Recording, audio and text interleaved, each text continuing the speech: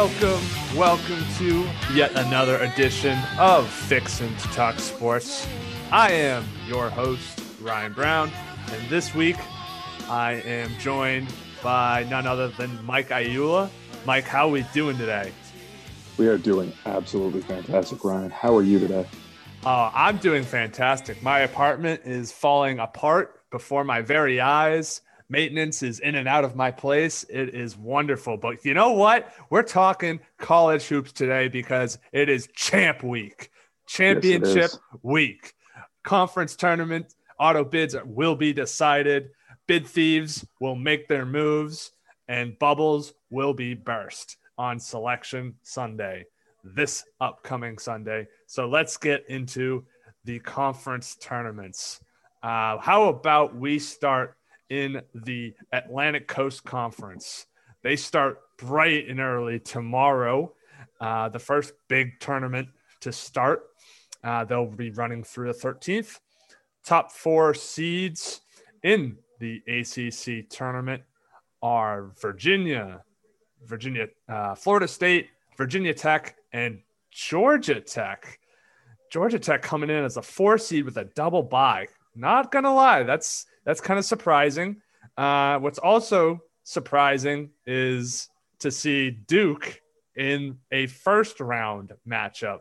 They are the 10 seed in this 15-team tournament, which means they have to play Tuesday, tomorrow afternoon.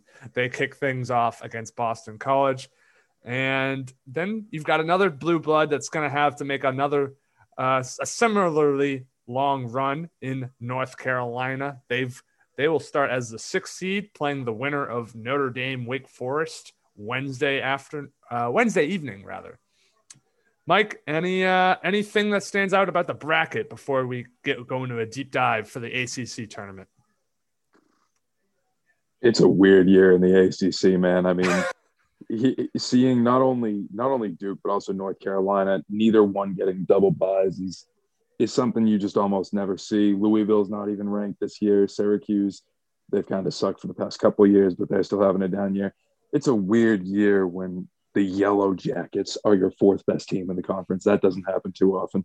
No, but they've had some guys, namely Moses Wright, just will them single-handedly to where they are at this time. So let's talk who has the easiest path, who's got the toughest path.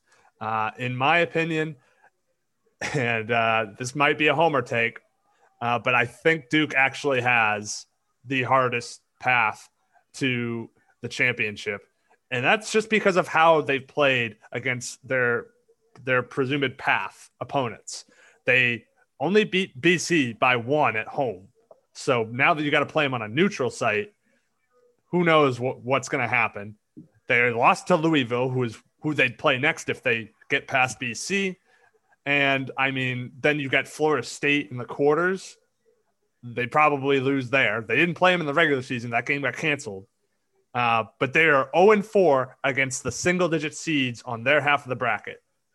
So Duke sucks against the teams on their side of the bracket. So I have a very tough time seeing the Blue Devils making any sort of run here in the ACC championship tournament. What about you, Mike? Who's got the toughest path in your opinion? So if we're not factoring in Wake Forest and Boston College, who just aren't really Division I basketball teams, they're just kind of a bunch of guys who got offered scholarships to assimilate a Division I basketball team. Yeah, I would tend to agree with you that it's Duke. That path that you just mentioned, that's not good. And not only that, but they're already down Jalen Johnson, who was arguably, not even arguably, he was their best player this year. He was the whole reason their team was competitive, and he's out. The team's had no life all year. Coach K's done probably the worst coaching job of his entire career at any level, whether it's Team USA or Duke. This team just doesn't believe in itself, and it screams second round exit to me. I cannot see a way that they get into the conference tournament championship or the NCAAs. Yeah, I think they're toast. I mean, when you've got your best player just bailing on the season in February, just because he had his minutes started to shrink, that screams major red flags about what's going on there in that program. For me, though, I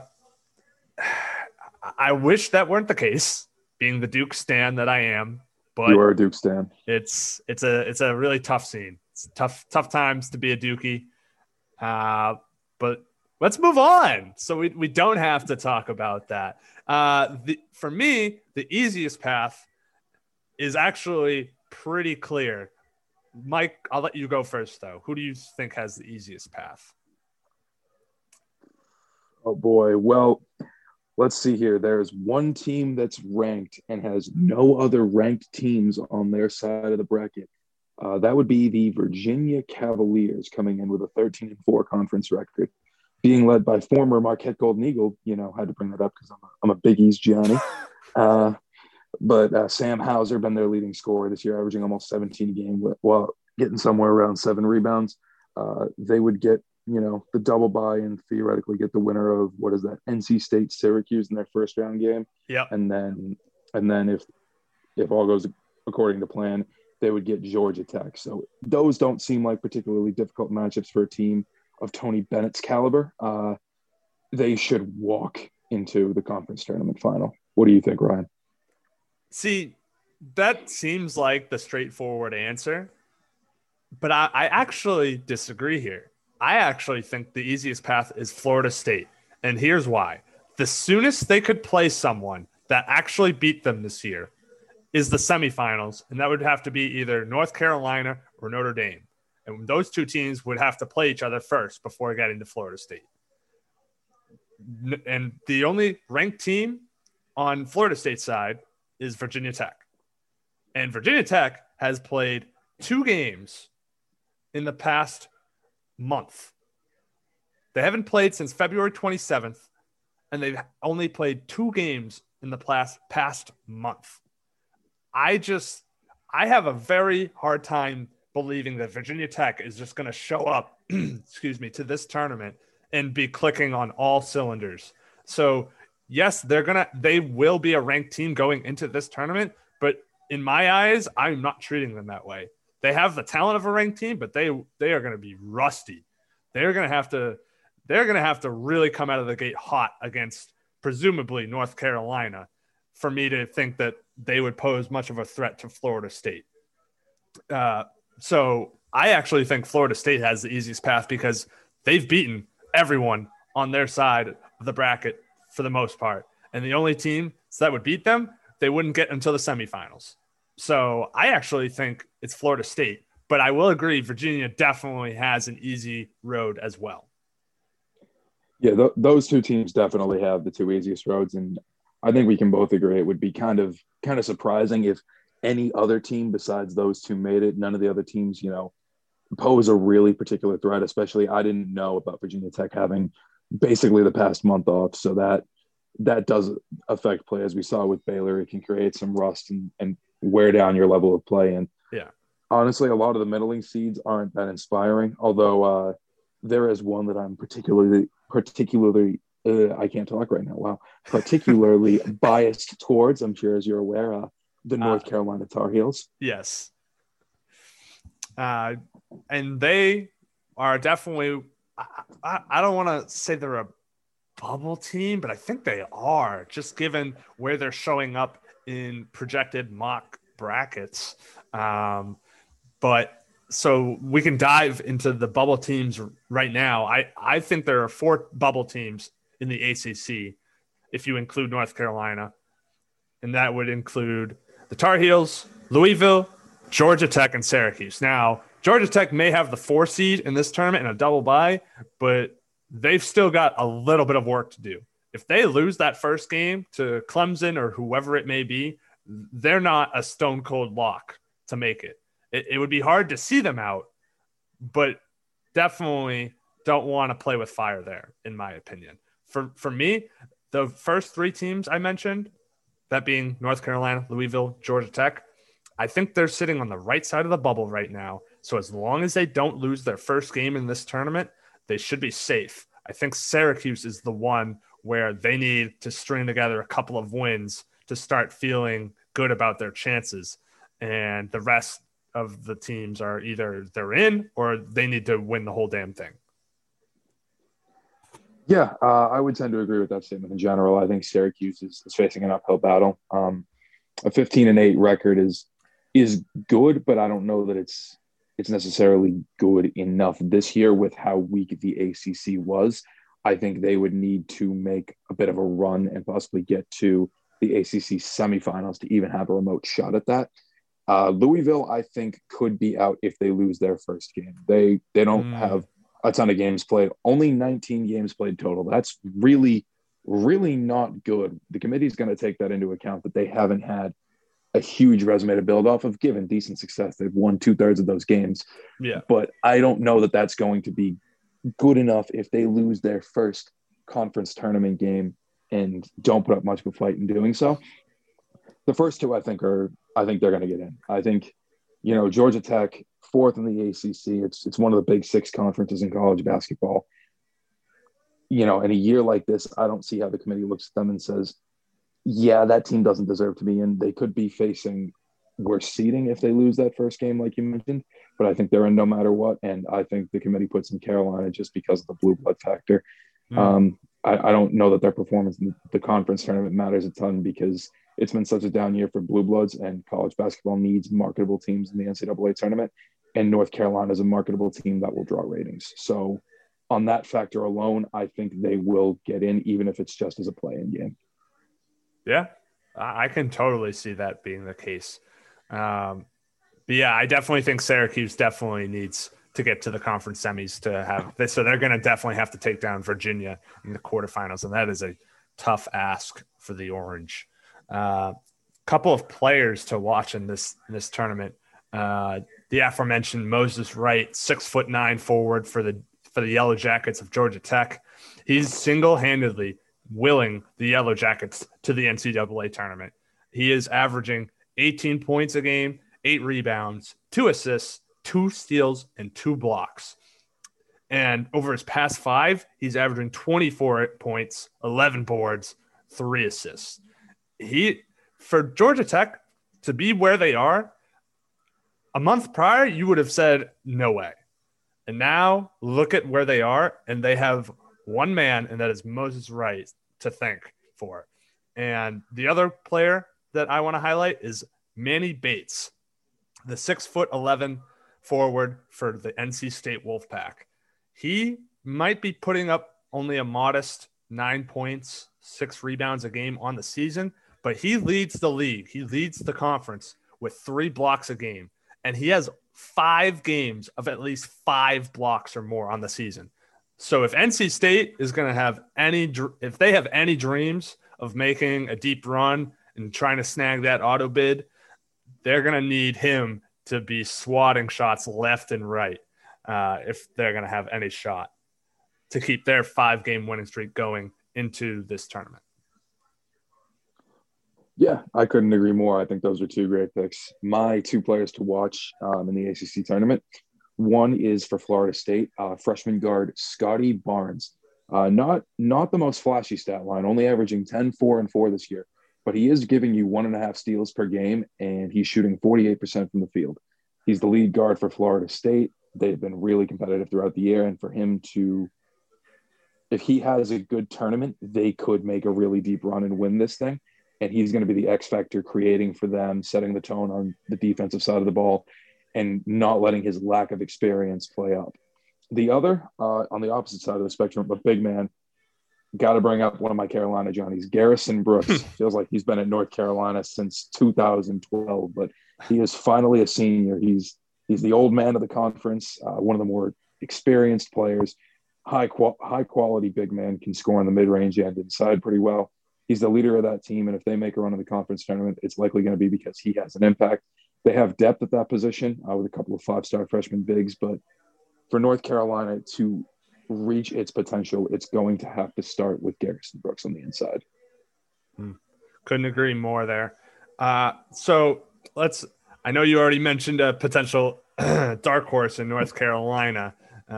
Might be a little bit of a stretch, but granted, they don't have a double bye. They're not a terribly high seed. So I can give you that. I don't know if that is your pick to be a dark horse, but mine is going to be NC State, because only Virginia has more wins away from home amongst all ACC teams than NC State. They're the Wolfpack. Like I said, they're coming into this thing on a 5-game win streak. They're 2-2 versus ranked teams on the season. And although they didn't do well against the teams on their side of the bracket, and an at-large bid appears unlikely, I can just see the Wolfpack playing desperate, looking for revenge against all these teams that beat them earlier in the season and putting together a little bit of a run. I'm not saying it's going to happen, but I can definitely see it from this team. Mike, what about you? NC State's a really good pick. They are red hot going into this tournament, and that tends to play up in this month, March, the greatest month of college basketball. But my pick is, like you said, North Carolina. At some point, talent tends to play up in the basketball world. And from a talent perspective, I don't know that a team in the ACC has more raw talent on it than North Carolina. Now, there are more cohesive units than Carolina's, but they've got 4 high-quality big men to work with inside, a very good lead guard in Caleb Love, who can set the tone, is electrifying when he's on the floor. And, you know, coming in here, they have something to prove. They've had a down year by their standards, which are very high, although it was an up year considering how they performed last year. And they want to get back in the tournament and show what they can do. I think that they have a legitimate shot to make a conference semifinals or even finals run, because I think Virginia Tech could show some rust and they could run through them. And I think that Florida State is a beatable team. So I would not be surprised if a team from the middle is to get to the conference tournament finals. It's going to be North Carolina. Yeah, I honestly don't hate North Carolina's chances of making a deep run in this thing. They're peaking at the right time. So definitely can't rule them out. My pick to win this whole thing is going to be Florida State. Yes, they're not unbeatable, but they've fared well against top competition. And I just feel like, for the reasons kind of you stated earlier, like a Scotty Barnes and whatnot, this is a team that can put it together. Yes, they may be a bit inexperienced in some facets, but they do have a lot of upperclassmen on this roster. And I feel like they are capable of winning this thing. So I'm going to take Florida State to win it all. I think FSU will get there, but I don't think they're going to win. I can't see Virginia losing this conference tournament. And the biggest reason is, when you look at Florida State's lead players versus Virginia's lead players, Florida State's leading scorer is averaging just over 13 a game, I think. You know, that isn't enough for somebody to be a go-to guy. And in a tournament like this, you need a go-to guy. Virginia has a go-to guy in Sam Hauser, who's averaging, I was wrong earlier in saying 17. It's actually around 16 points per game. But even so, that's more of a reliable guy at the end of games. So you can put the ball in his hands and say, all right, go get me a bucket, Sam. Get me something to put me up 4 when we're up 2. Get me something to put me up 6 when we're up 4. You need that guy who can be an X factor down the stretch. And I don't see that with Florida State. I do see that with the Virginia Cavaliers. And no disrespect to Florida State. I forget who their head coach is, but he's been there a while and he's really good, but he's not Tony Bennett. There aren't many people who are much better than Tony Bennett. And in a tournament like this, coaching plays up and Bennett will have an impact. I think the Cavaliers take this one home and get the auto bid. All right. Well, I mean, we're taking one of the top 2 seeds, so really no surprises there in the ACC. Let's move on to the Big East. They get things started on Wednesday, March 10th.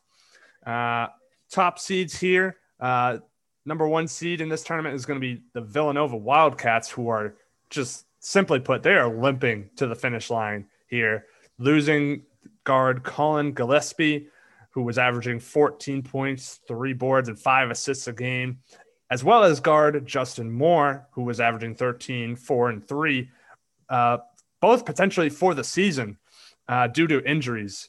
Gillespie tore his MCL, And Justin Moore just suffered a pretty serious ankle injury. So it's unlikely he will return this season either. And then the 2 seed is Creighton, and they've got their own storylines. Their head coach was just recently suspended for racially insensitive comments that he made during a post-game speech. He apparently used some terms that harken back to slavery, which is not something you probably want to be talking about in a basketball game. As not the best idea. Just going to throw that out there. But he's already back. Greg McDermott already back after missing just 1 game for that little mishap. So a nice little slap to the wrist for Greg McDermott. He's back. So I'm interested to see how the Blue Jays are going to handle things as a team going into this tournament. Mike, what stands out to you first glance looking at the Big East bracket? Well, some would call Big East best conference for college basketball. But it had to bring it up. But it wasn't this year. There were only 3 really high quality teams in Villanova, Creighton, and UConn this year. And you already brought up the Gillespie injury, and now Justin Moore too. Nova's toast. They are not going to get far in this conference tournament, and they're not going to get far in the NCAAs. They're not the same team without either of those guys on their roster. I don't care how good of a coach Jay Wright is. Creighton does have its own issues, but the players, especially Marcus Zagorowski, who's the main player on Creighton, are behind Greg McDermott and believe in him. So I think that they'll come out ready to fight in this tournament. UConn has the best player in the conference tournament, James Bouknight, who's going to be a top 10 overall pick in the NBA draft next year. And other than that, the rest of the conference is a giant crapshoot. Anyone, 4 through 10 is all really similar conference record, only a couple of games separating them. DePaul happens to be the one lagging team, but they are every year. Yeah, but hey, some would say that they're a tournament team in the ACC, so who knows? But just really, really, really lagging in the Big East. But 4 through 10 is a crapshoot. Any of those dark horses could make a run. I actually definitely agree with that. For me, if we're talking about who's got the easiest path to winning this thing, I actually think it's St. John's. And it's because they split with everyone on their side of the bracket, including Nova, who's now depleted. So they've beaten everyone on their side of the bracket. Granted, they've lost to just about everyone on their side of the bracket, but they've beaten them. Now, the top seed on your side of the bracket just lost 2 of their best 3 players. And like you said, they could very well be toast. So if St. John's can win a bubble battle against Seton Hall in that 4-5 matchup, I think they could actually make it to the championship game and potentially steal a bid, or in some cases win that auto bid and potentially be a bid thief. What about you? It's funny. I'm actually going to take the other team in the 4-5 matchup. I actually like Seton Hall now, given they're actually coming off of a loss to St. John's in their last game, but I think that could play in Hall's favor, as they'll probably come out with more energy and want to win that game. But who knows? It's one of those crapshoot games. But they have one of the better players in the Big East, Sandro Mamukashvili, who's averaging 17.8 points, 7.3 boards per game. Watched this guy play Providence a couple times this year, and he, to use a touchy expression, the guy is a machine. I'm sure you've heard that one before about certain. I have. Certain sports. I'm not sure where, but I've definitely heard that one a couple of times. Two or 3 times per game, maybe. Anyways, the guy's a fantastic college basketball player. He's not going to be much at the NBA level, but he can score at all 3 levels, inside, mid-range, and outside. I think he's better than anyone on St. John's roster, and I think if they get through that game, they should cruise through Villanova straight into the tournament final, and that's where they'll run into problems with one of presumably Creighton or UConn. But I really like them in that first matchup, and if Nova somehow wins a game, they should be able to beat them pretty handily. Yeah, I agree. But I really do think that Julian Champagne for St. John's, the 6'8" guard for them Johnnies, he's the conference's leading scorer, just under 20 a game. He averages 7 boards as well. So I just have a tough time seeing anyone on his side of the bracket slowing him down. Another guy that I do want to highlight is the one top player for Nova that's still standing, and that being Jeremiah Robinson Earl, 6'9" forward for the Wildcats. He is going to have to pick up the slack for his injured teammates because I'm not sure if the bench is going to be able to do that. So the team's leading scorer and rebounder, he's averaging like 15 and 8 a game. He's going to have to be even better for Nova to have any shot at advancing through this tournament. Any other players you want to touch on, Mike? Yeah. I mentioned earlier Zagorowski, but to highlight him even further, one of the best lead guards in the conference with Gillespie out. You could argue he's the best lead guard in the conference, although Bouknight probably has something to say about that. He's going to be the key to Creighton's success, has been for the past couple of years. He's actually the cousin of Michael Carter-Williams, who is in the NBA currently. So NBA bloodlines in the family there.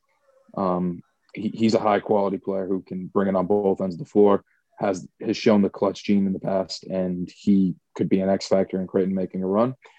And if I'm going to pick out one more, I'll give a shout-out to one of my Providence Johnnies, as I am a Providence College graduate, lead guard David Duke.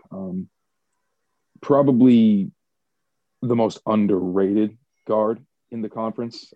He had a bit of a down stretch to end the season. He came out red hot, looking like an NBA player, but he cooled off quite a bit, and I wouldn't be surprised if he comes back for the senior season. He was one of the leading scorers in the Big East this year. Really good passing the ball. The capability to score at all three levels, very athletic, very capable defender.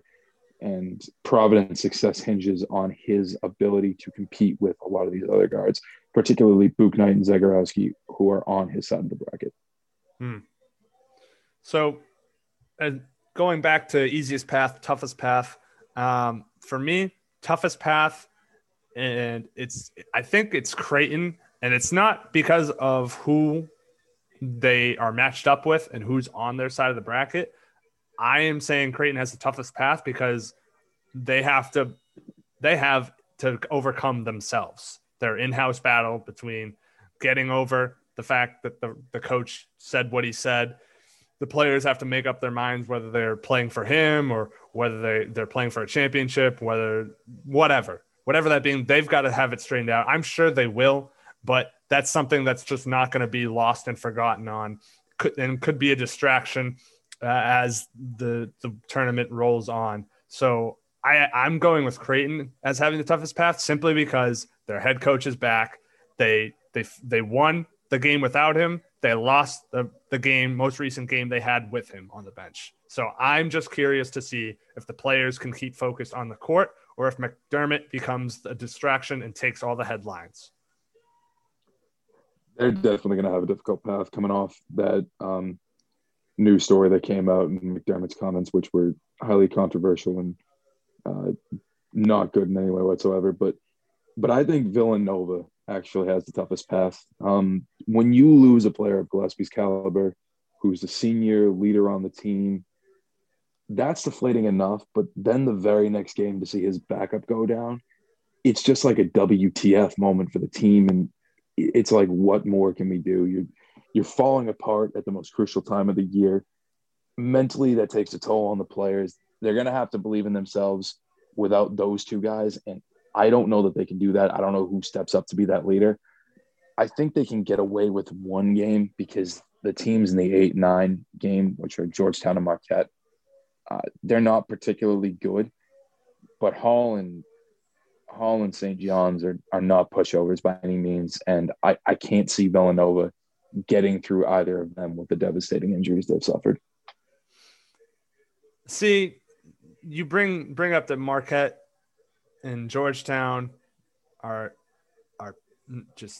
pushovers, and Villanova murdered those teams, but that was with fully healthy roster. So I think a team like Marquette, who not only has shown the ability to win on the road. They're actually 6-6 on the road this year. But they've beaten a pair of ranked teams as well. I think that's a team that, given the opportunity that is in front of them, going with the opportunity to play a depleted Villanova team in the second round as the top seed in their half, I wouldn't be surprised to see a surprise run from Marquette, even though they're one of the bottom seeds in this tournament.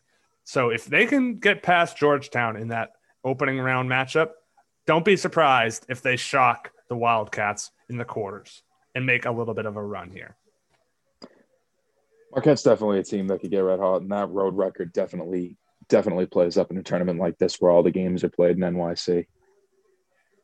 You're gonna hate me for mine because I looked at the teams below them and I couldn't see any of them, really being my dark horse. And the teams above them don't count because they're too good to be dark horses. I'm going with the Friars. And it's not because I particularly believe in the team, because I don't. They haven't been that good this year, barely above 500. Only winners of their last one game. But they are the only team on that side of the bracket that has a guard that can compete with Bouknight and Zagorowski. And not only that, they have a big man in Nate Watson who can score inside just about at will. They definitely don't have the best roster in the conference, but there is an argument to be made that they have the best duo in the conference in David Duke and Nate Watson, both of whom scored close to 20 per game this year. And if you can get both of them going at the same time, especially with momentum, because they're the team that gets to theoretically beat up on DePaul, knock on wood. But if they get going with that momentum Wednesday night, beat up on DePaul, that could carry over into Thursday against UConn and then into the Friday game against Creighton. So, they have a really difficult road to get there. But if there is a team on that side of the bracket that's going to take out UConn or Creighton, it's going to be Providence because no one else has the capability to do it. Yeah, I honestly can get behind that because UConn's a team that hasn't really beaten anyone. Like, they've got a 14-6 record. They've won 4 in a row. They've won 6 of their 9 road games, which is very nice. But they haven't beaten a single ranked team this year. Now, I know there's only 2 ranked teams in the Big East, and Providence certainly isn't one of them. But when you haven't really beaten anyone good, in my eyes, that screams that you are vulnerable. And yeah, you could say, oh, they beat the teams they're supposed to beat, and then they lose to the teams they're supposed to lose. And that's all good and well. But I think at some point that makes you vulnerable. And I could definitely see Providence making a little bit of a run and spoiling UConn's return to the Big East tournament in their first year back. So let's talk about the bubble in the Big East. There's a couple teams to talk about that are on the bubble here. We talked about Seton Hall and St. John's. They're playing each other in what appears to be a bubble showdown where the loser is probably screwed and toast for their at-large hopes. The winner gets a crack at possibly Villanova and a chance to really bolster their resume and play their way into the tournament with potentially a chance to go to the Big East Finals. And then you've got Xavier. It's an interesting case. Like you said, we were talking about Louisville and the ACC. These guys only played 20 games this year, 13-7 overall. They had to pause for a couple weeks, close to a month, midway through the season. And so they only got to play 13 league games, whereas everyone else in the Big East played upwards of 18 or 19 games. So I'm definitely interested to see what Xavier is able to bring to the table in the Big East tournament. I think they're the one of those 3 bubble teams that I've mentioned that are on the right side of the bubble going into this tournament. And I think if they actually just don't lose to Butler on the opening night, they should be fine. Obviously, it depends on how other bubble teams fare and bid thieves and whatnot. But if they get the one win and then play competitively against Creighton, they may be able to survive. But if they are able to get 2 or more wins, I think they're definitely going to be able to not have to sweat it out, not buy any deodorant for Selection Sunday. Yeah, I do think those are the three primary bubble teams. I can't really see any of the other teams getting in without the auto bid. I think St. John's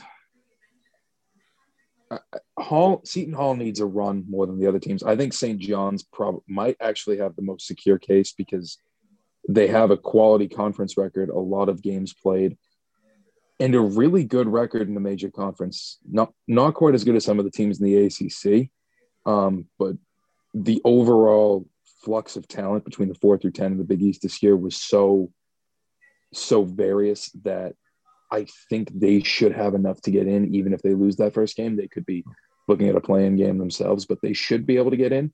Mm-hmm. Seton Hall really needs to make a run. If they lose that first game, I think they're out. Only a 500 overall record isn't going to cut it in the tournament field.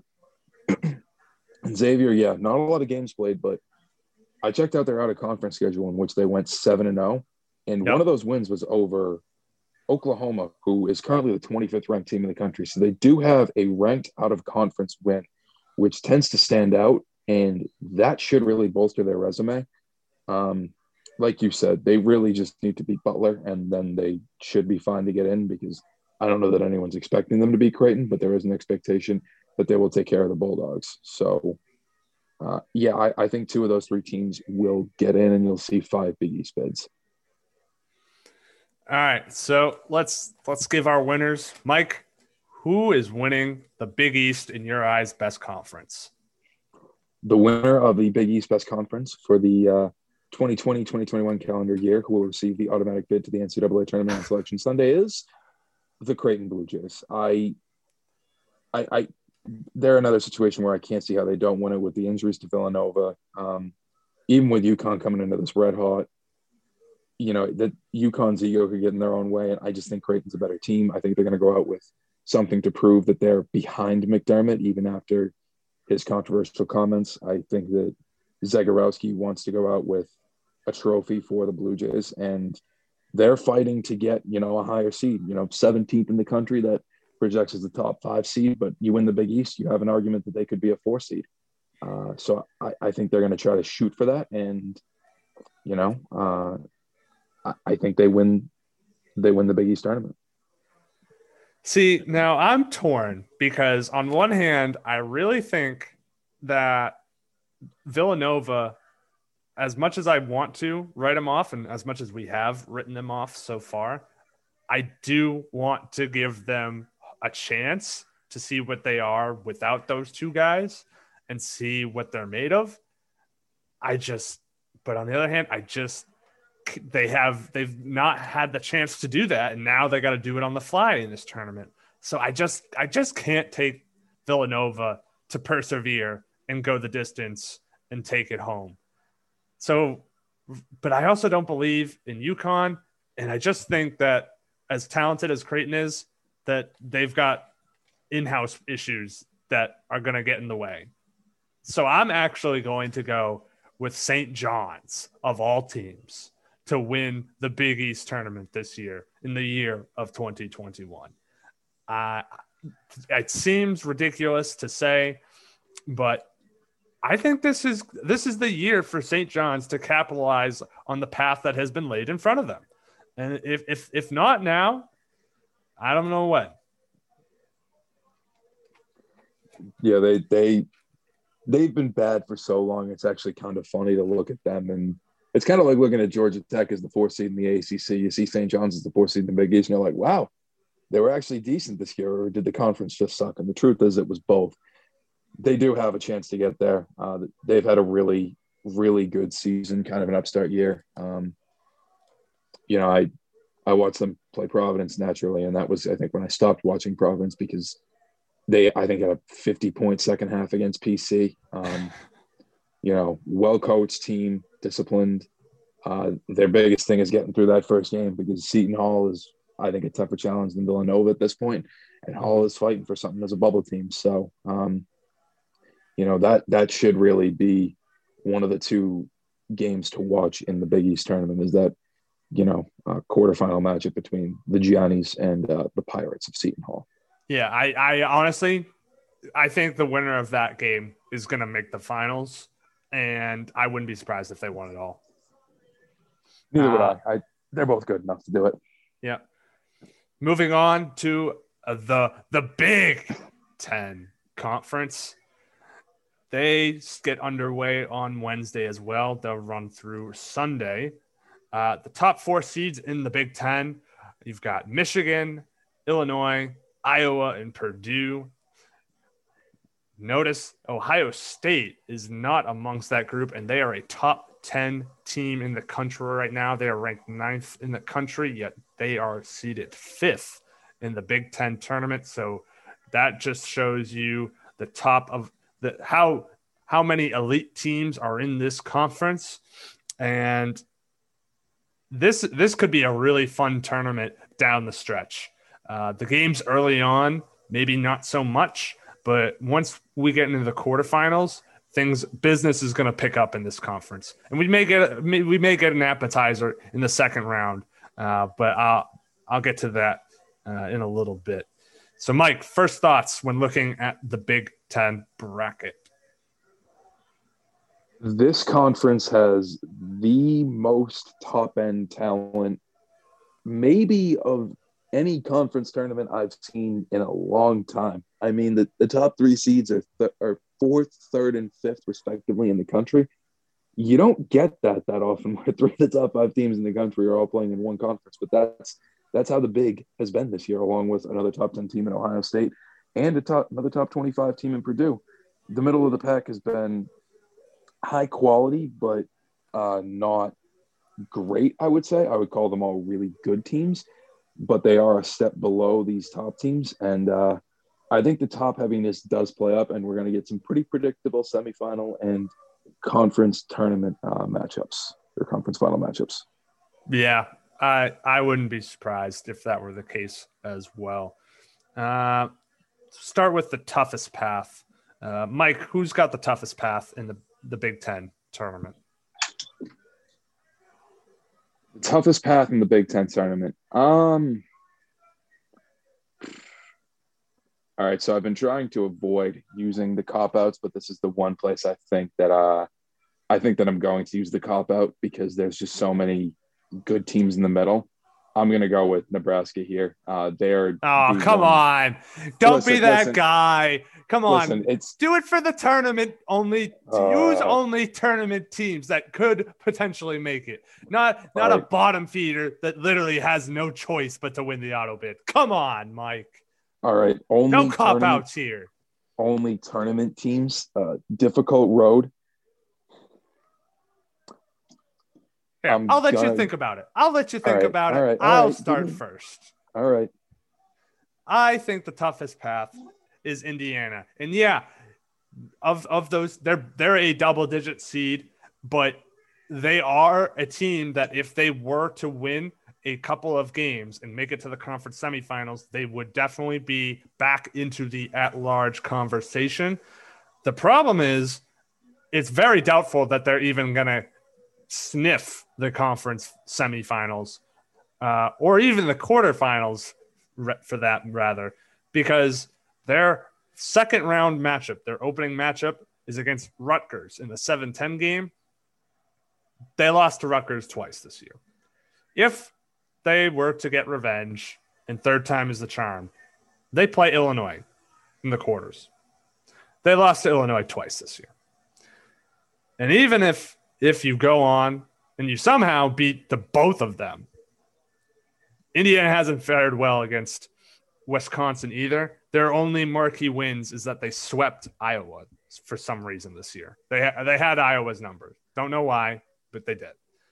So unless history does not repeat itself, Indiana's at-large hopes are absolutely toast. Yeah, Indiana, that's a brutal road. But if I'm going to pick a real team and not cop out, I'm going to go with the Maryland Terrapins. Now, I think this is okay to go with. Do I have your permission to go on about Maryland? Yes. That is a tournament caliber team. Yes, so Maryland is a tournament caliber team. Above 500 record in what has been one of the more difficult conferences in college basketball this year. I believe they're the 8 seed in the Big Ten tournament, so they do have a bye to the quarterfinals. Or are they the 9 seed? I don't have the bracket in front of me. ESPN lists them as 8, but I know that 9 has to play in the opening round and 8 does not. No, so the 8-9 matchup is locked in. There is no 15 seed in the Big Ten. Okay, so they're locked in. So they have to play Michigan State in their opening game, who's coming off a massive, momentous win against the Michigan Wolverines, their in-state rivals. So State's coming into this game red hot. Well, Maryland, is coming in having lost 2 in a row. Yep. If they're to somehow get through Michigan State, they then run into Michigan, who beat them by double digits twice this year. That's a brutal start to the tournament. If they somehow get through that, they're going to likely end up facing the winner of Purdue and Ohio State. More likely Purdue, who's red hot, winning 5 in a row coming into this tournament. And if they get through all of that, most likely the winner of Illinois and Iowa is going to be sitting there in the conference title game. That is a miserable, miserable road to winning the big tournament. I don't even know that they're going to get through game 1. And if they do, they're probably going to get clobbered in game 2. Yeah. That team, they're screwed. Yeah. Maryland and Indiana have to run an absolute gauntlet. Yeah. If they're lucky enough to get through their opener, they have to presumably beat 3 ranked teams, and not only 3 ranked teams, 3 highly ranked teams in order to claim the auto bid. I just don't think either of those teams have much hope the way they've either played against their potential opponents or the way they've played going into this tournament. So let's go on the reverse side of things, the easiest path. Mike, who's got the easiest road to win this one? It appears that we have lost Lil Mike here, Ryan.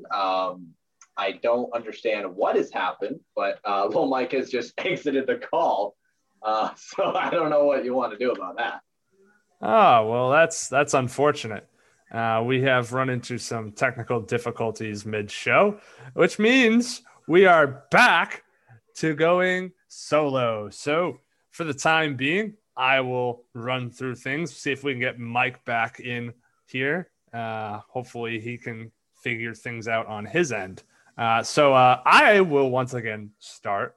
For me, the easiest path, the team that has the easiest path in the Big Ten tournament is Illinois. And the reason why Illinois has the easiest path is because they have only 1 loss to teams on their half of the bracket. And when you get a top 5 team that has run roughshod over all of the teams on their end of the bracket, and their only loss was to a Rutgers team by 3 on the road, if anything, that 1 loss is going to serve as fuel for Illinois to put the smackdown on Rutgers. If the Scarlet Knights were to advance to the quarterfinals, I like Illinois' chances to make a big run in this tournament. They are clicking on all cylinders coming into this tournament. Give me some Kofi Cockburn and Ayo Dosunmu for the Fighting Illini in the Big Ten tournament. That to me is the team, maybe even the team to beat. And in my opinion, they've got the easiest road to the championship. Mike, are you back with us? I am back. I apologize. I was having technical difficulties. I clicked my headphone and it locked me out. You hate to see this. Boo that man. That's tough. All right. Well, Mike, I'm tossing it back to you. Who's got the easiest road to the championship here in the Big Ten Conference? So I did like your Illinois take, but I'm going to go with Michigan. And it's simply for the reason that they don't have to play Illinois or Iowa until the title game. The rest of the teams those three are heads and shoulders above every other team in this conference tournament. And Michigan is the only team that doesn't have to play a similarly elite level team before the conference tournament final. The other two are likely going to run into each other in the conference tournament semifinal and have to put in work to get the right to play Michigan. Whereas Michigan, if they do what they're supposed to do, which is beat the crap out of all these teams, is just going to cruise to the Big Ten final. So for that reason, I like Michigan's road. I think it's a fantastically easy road. See, I can't agree with you there, because if Michigan State beats Maryland, then you get a rivalry game for Michigan's first game. Yes, Michigan is coming off a loss to Michigan State, so the Wolverines are definitely going to have a chip on their shoulder there. But you could also, the reverse can be said, because State lost to Michigan earlier in the week, so they split their home and home series. So seeing who would take the best of three, I don't think that one is I don't think State's a pushover. I know they got off to a really bad start in conference play, hence why they are the 9 seed in this tournament. But they have really put it together here.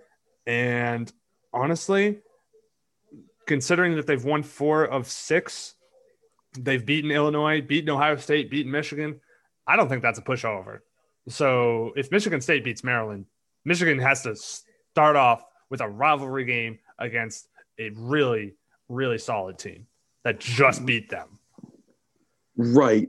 But on the flip side of that, you could make the argument that Illinois doesn't necessarily have pushovers either, because in their quarterfinal game, they would be playing the 7 seed Rutgers, one of their 4 losses this year in the conference, who also happens to be my dark horse. And here's why.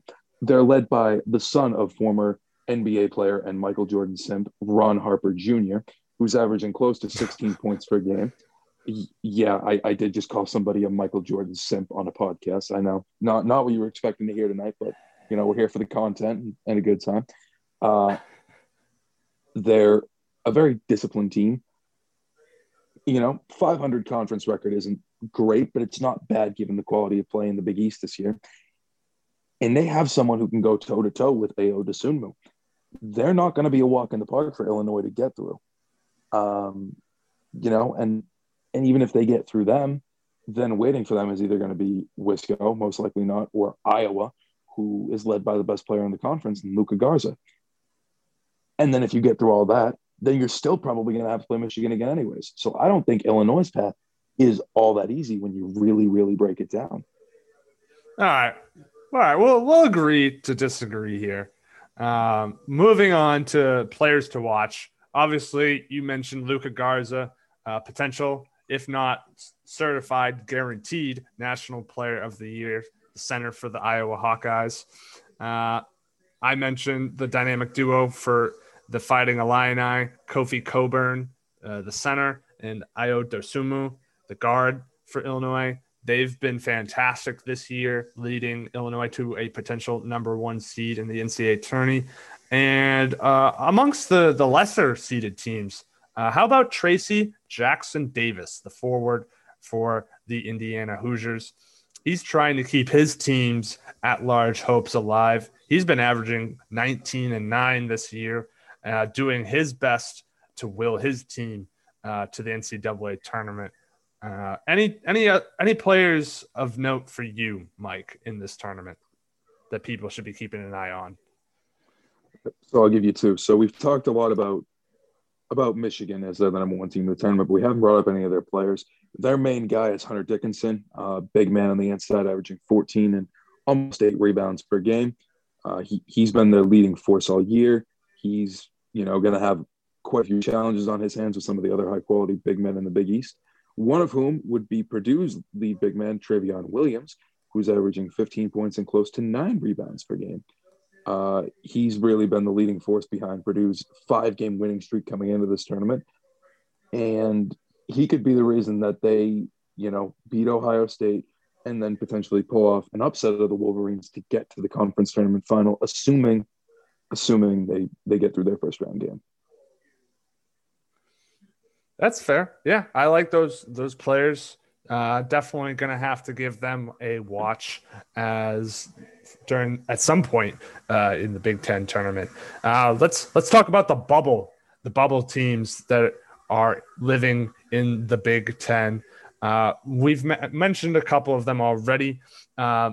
And it's funny because they're playing each other. You've got Rutgers, Maryland, Michigan State, and Indiana, who I believe are all on the bubble in one way, shape, or form. And they are seeded 7 through 10 in the Big Ten. So they're all playing each other in the second round in their opening matchups.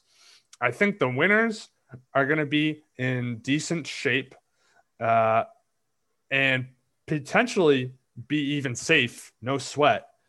But the losers, maybe with the exception being Michigan State, I think the losers are definitely going to be stuck sweating it out come Selection Sunday.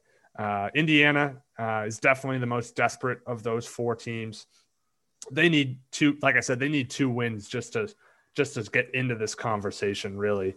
But I think there is a path to be had where they don't have to necessarily win the entire tournament and get the auto bid to get into the NCAAs. But I do think it requires them to at least get to the conference semifinals, if not the title game. Whereas in Michigan State, a Maryland, and a Rutgers, probably 1 win and they're in. And in the case of Sparty, I think they could actually take a close loss and still wind up in. I would tend to agree with that in general. I think the one thing I might disagree with is I don't know that Sparty's necessarily a lock, even coming off their high quality win. And I don't know that Maryland is either. You know, they are over 500 and it's been a difficult conference all year, but you know, you've got 64, really 68 slots in the NCAA tournament. I think that this is an 8-team conference. Or 8 teams that will get a bid. I don't know that they're going to give a bid to 9 teams. I can't really see Indiana garnering a bid with a sub 500 record. Yeah.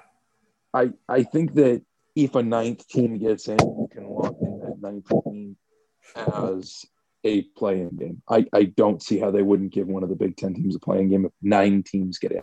I think whoever loses that Maryland-Michigan State game is going to be sweating it out on Sunday because they are the 2 teams that I think are really, really on the cusp of the bubble. Mm-hmm. When you look at it, I think the winner should be safe regardless of what happens against Michigan.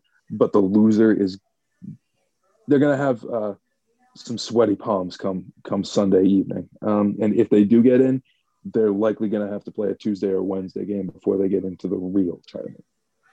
See, I agree with most of that, but I think Rutgers is in that same conversation with how they're playing down the stretch. They started off so well in the season. They had a strong non-conference play record, and they were in the top 25 rankings. They were in and out of it earlier in the season, and they've kind of skidded to the finish line here.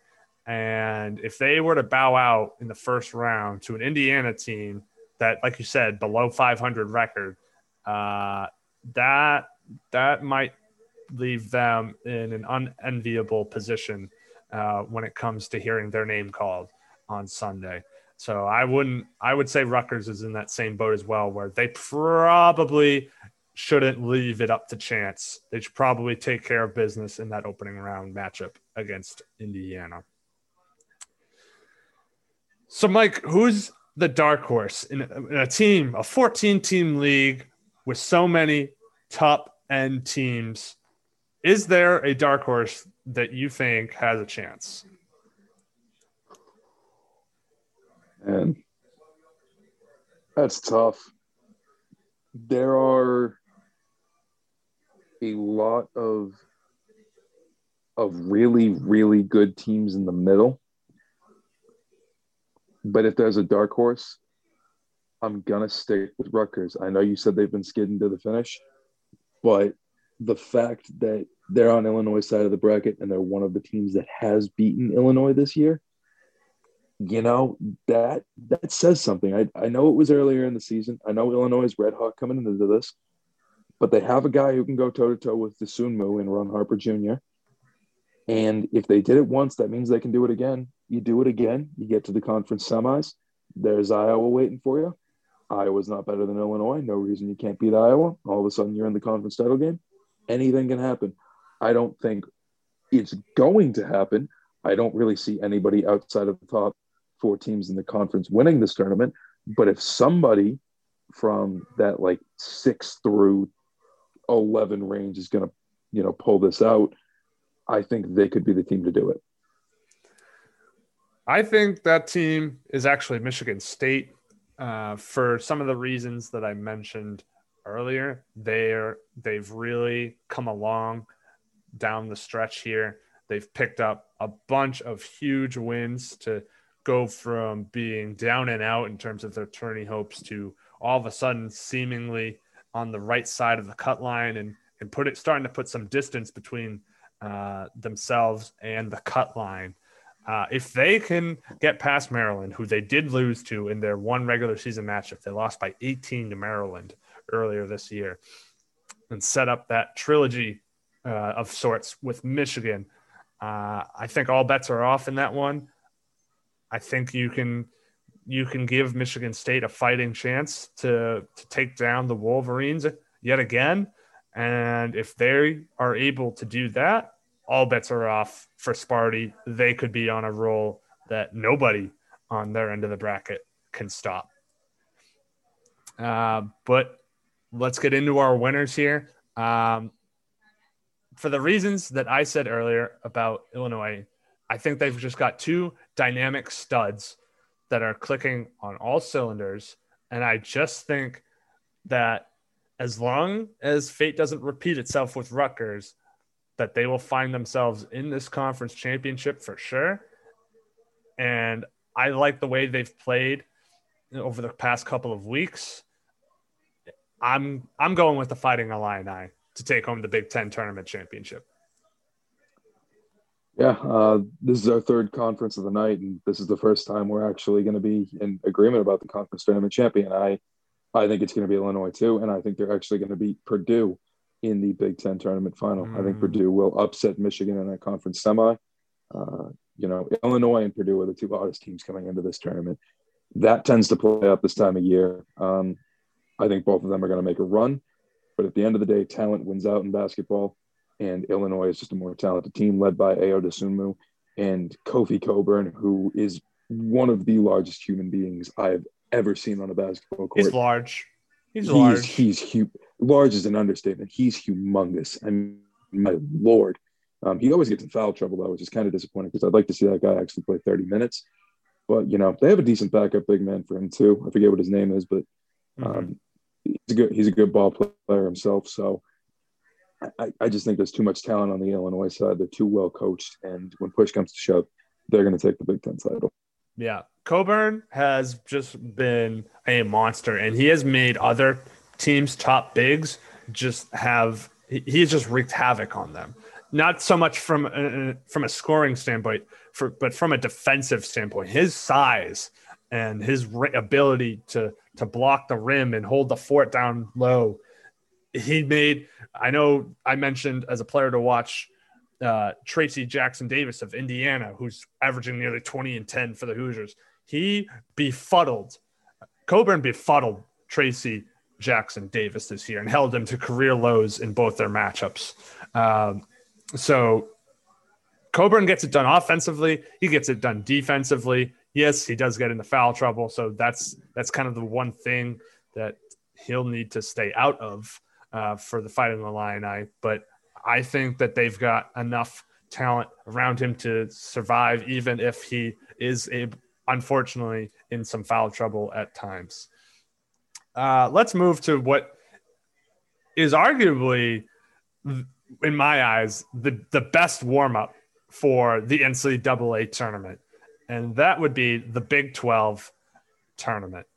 And the reason I say that is because year in and year out, this league just tends to have 6 or 7 tournament teams Some years they almost have 8, but of those 6 or 7 teams, they're usually almost always ranked.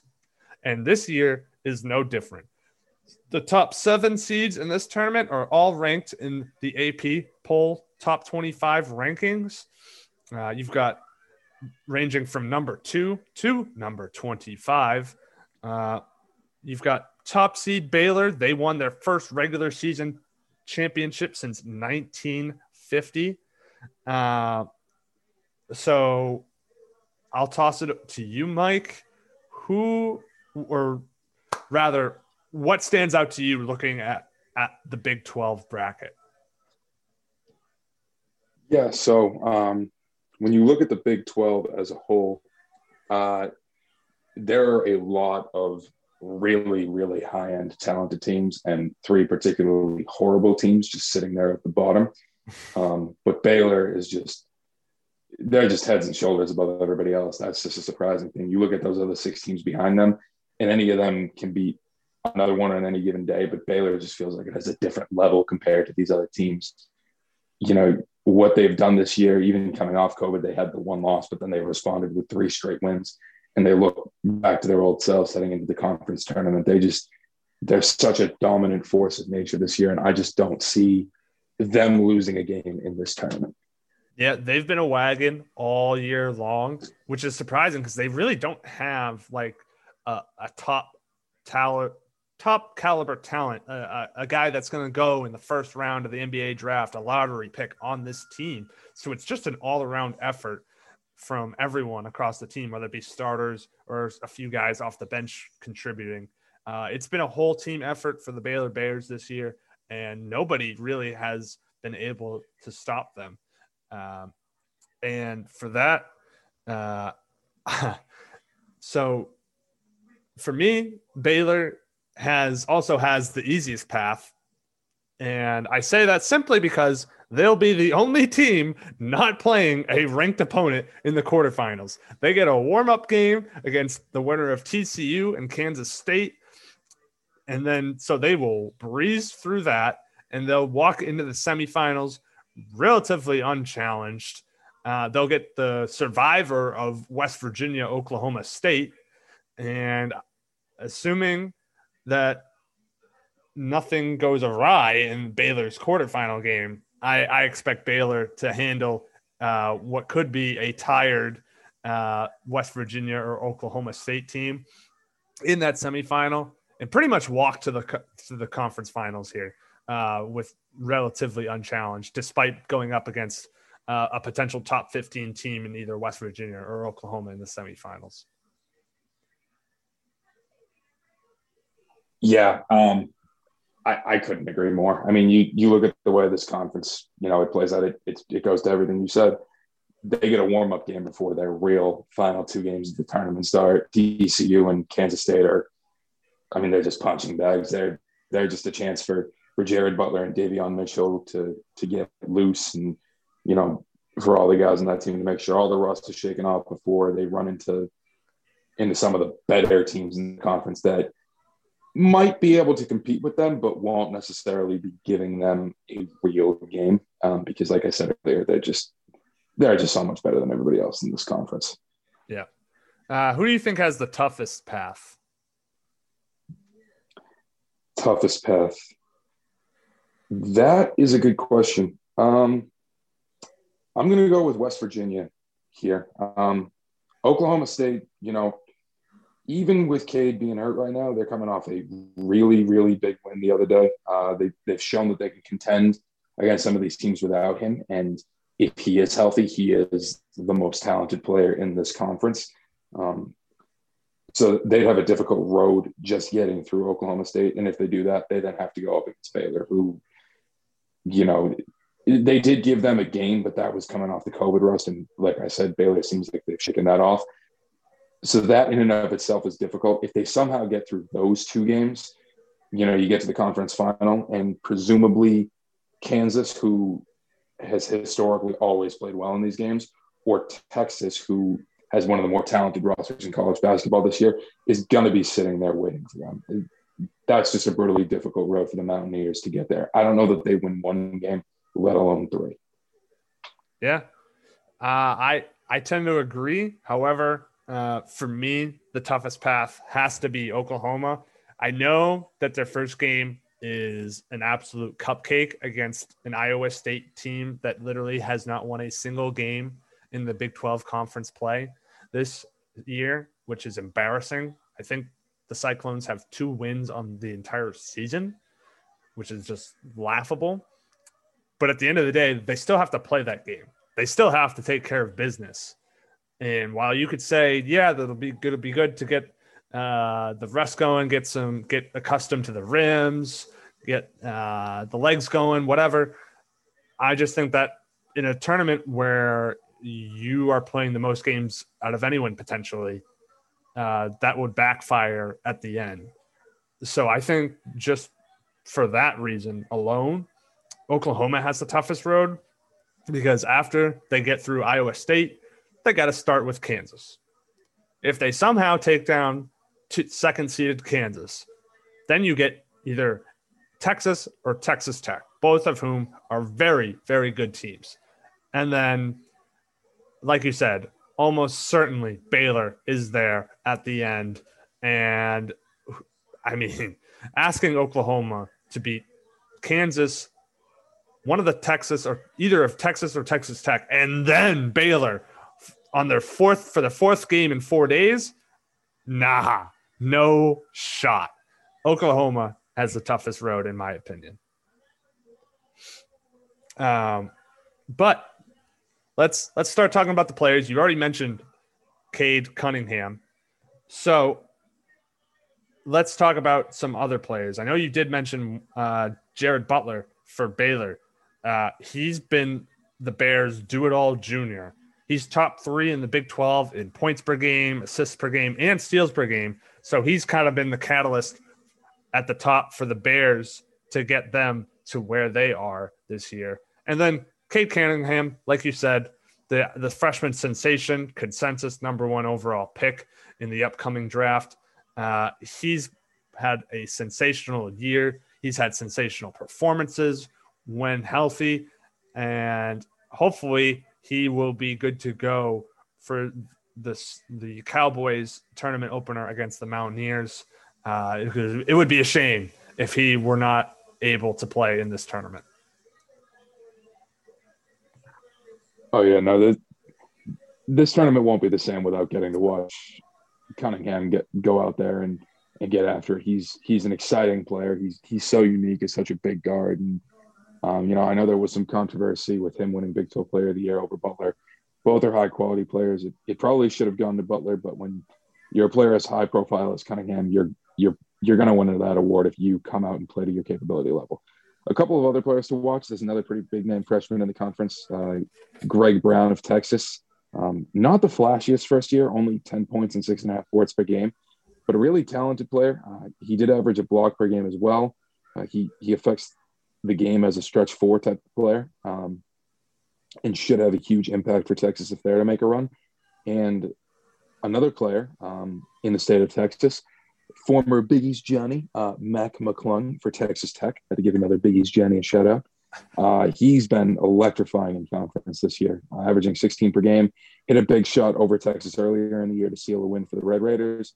They're kind of limping going into this conference tournament, but he's an impact player at every level. And, he should be somebody to watch because he just screams tournament hero. That's the kind of player he is. Mm-hmm. Now, talking about bubble teams in the Big 12, Mike, who is on the bubble in the Big 12? Not to be boring, but there's 10 teams. 7 of them are ranked and the other 3 suck. So I don't think anyone is on the bubble in the Big 12. I think it's pretty clear that 7 of these teams are getting in and 3 are not, no matter what happens. That was the correct answer. The bubble does not exist in the Big 12 this year. Shocker. It seems to be the case from time to time. Maybe there's a fringe bubble team in the Big 12. But if you are looking for bubble drama in the year 2021, you have come to the wrong place. The bubble does not exist in the Big 12 this year. So only a miracle run by one of those three teams that you said suck ass, and that being the TCU, Kansas State, or Iowa States of the world, they would have to steal a bid with a Miracle Run, winning the entire thing, which you and I and everyone listening to this all know that is hopeless. That is not even worth throwing a dollar on, even with whatever the amount, insurmountable odds that you could probably get on those three teams. It's not worth it. You know what also doesn't exist in this tournament? Dark horses. I'm sorry, but when, like you said, 7 teams are ranked in the top 25 and the other 3 are awful, there's no dark horse. They're all capable of making a run through this tournament. So unless you want to say a Texas Tech or an Oklahoma is a dark horse because they struggled down a bit down the stretch, and it would be kind of a surprise to see them pull it together and win it, I really don't think there's a dark horse in this. Would you agree with that, Mike? Yeah, I was looking at it, and I was going to say Texas Tech if you asked me, but I don't really think they're a dark horse because they're ranked. So, yeah, dark horses and bubble teams are just dead in the Big 12. They just non-existent. Yep, and I'm not even going to waste our time. I think we're both in solid agreement here. It would be a total surprise to either of us if anyone not named Baylor won this tournament. Yeah, Baylor's the second best team in the country, and they're heads and shoulders above everybody else in this conference, like I've been saying from the beginning. I love me some drama, love me some underdogs when it's not my team, but it's going to be Baylor. Yep. It's unfortunate, but it should be a good tournament. Maybe it ends up being chalk, but it should be some really high quality basketball from some really good teams in the world of college sports. Moving along here to the Pac-12 championship, a little bit of a funky bracket in terms of the fact that it's only 11 teams in this tournament this year, not the full 12, because Arizona, who finished 4th in the regular season standings, they are out of this thing due to a postseason ban. So the top 3 seeds are Oregon, Southern Cal, and Colorado. And everyone that was behind Arizona in the regular season standings slides up a seed line. So going into the Pac-12 tournament, which doesn't really have a ton of top-end teams or talent, with a few exceptions of talent. Mike, anything stand out when you're looking first glance at the Pac-12?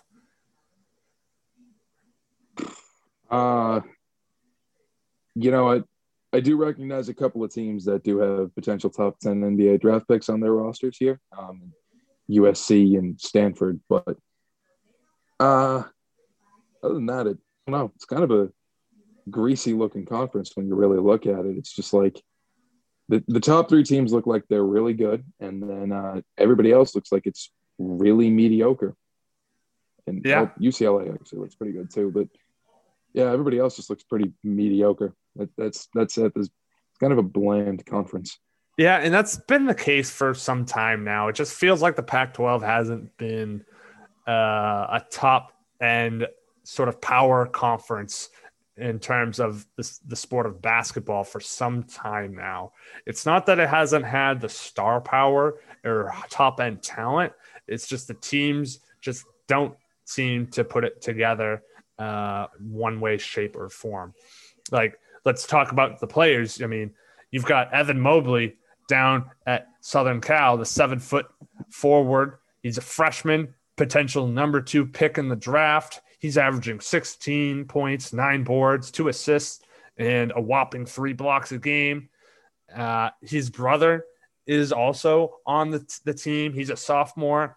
Isaiah, he's not too shabby either. He averages 9 points, 8 boards, and 2 assists as well. So you've got a little bit of a brother dynamic duo down in Southern California. And I'm probably missing a couple of names here. But aside from Mobley, you really don't have any surefire NBA talent for at least in the sense of a first round pick. Would you care to correct me if I'm wrong, Mike? There is actually one other player in the conference, Zri Williams at Stanford, who's a projected top 10 pick this year. Hasn't exactly lit up the stat sheet from what I can tell. He's only averaging 10.7 points per game and 4.6 boards. But I've been trying to keep up to date with a lot of the mock drafts, and a lot of them have him going in the back end top 10. He's one of those wingers he's not going to do anything too flashy. He's kind of like Greg Brown. He's just more of a do-it-all gadget type of winger who just fills up the stat sheet in little ways across the board. He's one of those guys he's not in the big five. He's not Mobley or Suggs or Cunningham or anything like that, but he's in that second tier of NBA prospects where you think he could turn into a really good player at the next level with the proper coaching and development. Other than that, there's not a ton of people who really stick out. Oregon does have a nice dynamic duo in Eugene Omoruyi and Chris Duarte. I couldn't pronounce that first guy's last name. Both are averaging around 17 points per game. It's probably the best duo in the conference, and they've had so much success this year. But other than that, you're not missing too much with the Pac-12. It's like we said, it's just kind of there. Yeah, it's a greasy John of a conference for sure. So real quick, let's talk who's got the easiest and who's got the toughest path without getting into too much detail. Mike, why don't you start? Who's got the easiest path? Who's got the toughest path? Man, looking at the toughest path, I'm going to go with the Stanford Cardinal. Losers of their last four entering this tournament. They come in as now the 6th seed. They're going to have to play, Cal in the sort of warm-up game before they really get into it. But that's just expending extra energy before they would have to go on to play Colorado, who's the 3 seed.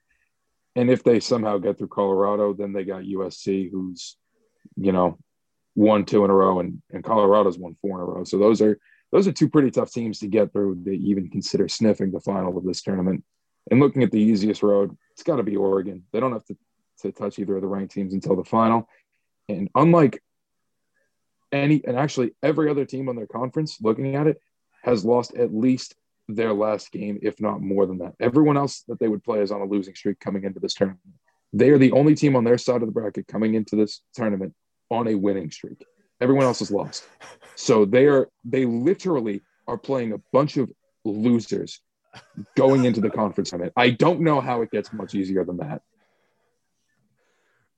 I didn't even realize that looking into it, but now that I'm looking at the conference standings, how are only 4 of the 12 teams coming into this on a winning streak? I have no idea, but I just saw that and I'm like, that doesn't even make sense. But that has to play up for Oregon. Yeah, I was going to say that the easiest path was Colorado, just because their record against the teams on their end of the bracket is actually really good, 7-3, which includes a sweep of Southern Cal and Stanford. But man, that's tough to disagree with. The whole Oregon side basically is a bunch of doo-doo garbage, minus maybe UCLA as a potential tournament team there.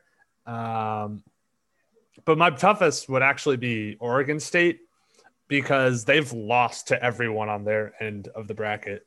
And as a 5 seed, that's not something you need to know going in, is that you've lost to literally everyone on your side, 8 and 9 seeds included. So the Oregon State Beavers definitely have an uphill battle ahead of them if they want to try and make a run to the March Madness side of things. And sort of like the Big 12, the bubble really doesn't exist here. However, I will say I think UCLA does quantify as a bubble team, especially with them losing their past 3 in a row. Mock brackets are showing them as a 10 or 11 seed, so they're definitely now sliding into that bubble range. I think if they get a win over Oregon State in that quarterfinal opening round matchup, the Bruins should be fine. But if they were to be bounced in the first round, lose 4 in a row, I think that opens the door for teams behind them to play catch up, especially any teams that start to go on a roll in their conference tournaments. Do you have any thoughts on the bubble in the Pac-12? Yeah, haven't gotten to watch too much Pac-12 after dark, if I'm being honest. But I don't missing really. out. I know, man. God, I would love to stay up, at midnight on a Saturday night to tune into Cal in Washington playing a battle of the crappers. But hey, but if you get Bill Walton on the broadcast, it's all worth it. Oh no, it isn't. I'm one of those people who hates Bill Walton, so that would actually make me get off faster and go grab more beers instead of trying to sit down and watch it. But getting back to the point, like you said, no real bubble teams here. It's the top four probably going to get in, and everyone after Arizona who's not playing is probably not going to get in unless one of them steals an auto bid. So I would say that those top four teams are firmly into, tournament places. Mm-hmm. And real quick, for a dark horse, I'm actually going to go with Oregon State. I think they have the toughest path because they've lost to everyone. But on the flip side, what I conveniently left out is that they've also beaten everyone on their side of the bracket, minus UCLA.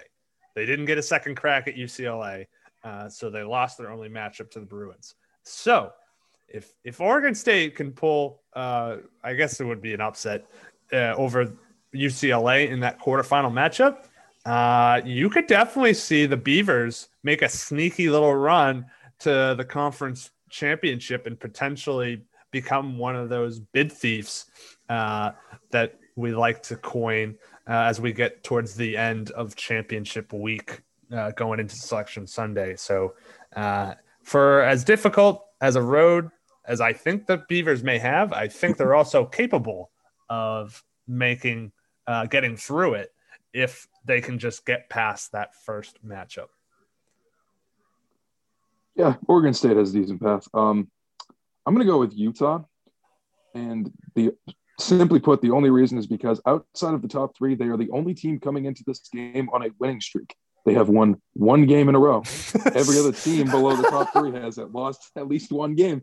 But Utah, they've won a game. And guess what? They're the 7th seed. So if they beat Washington, they get USC, who has the worst winning streak of the top three. They've only won 2 in a row. Then they would get Colorado, who's only won 4 in a row. Then they would get Oregon, who's only won 5 in a row.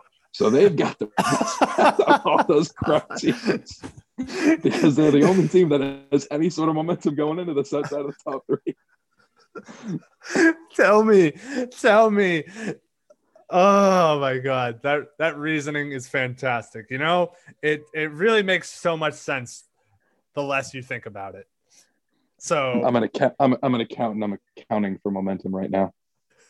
Oh, and then who was the last? Fair. So let's just wrap up the quote unquote conference of champions by picking our winners.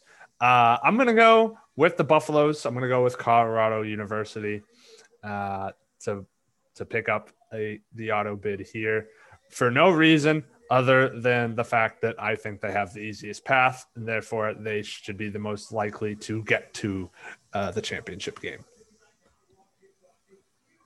Yeah, for similar reasons, I'm going to go with Oregon. It goes into easiest path. They have the best duo take earlier, and my momentum take. They are the hottest team coming into this. They've won 5 in a row, so we're just going to ride the whole momentum thing with the Pac-12. It's going to be a momentum tournament. Fair. Let's get out of the conference of fraudulence and move on to the land of the SEC. They will be one of the few conferences that wraps up their championship on Selection Sunday. We're looking at a 13-team field instead of 14 teams because just like the Pac-12, we've got a team that is ineligible due to a postseason ban, that being the Auburn Tigers. But in this case, Auburn finished 10th in the standings, so nobody really gives a flying you-know-what about them missing out on this tournament.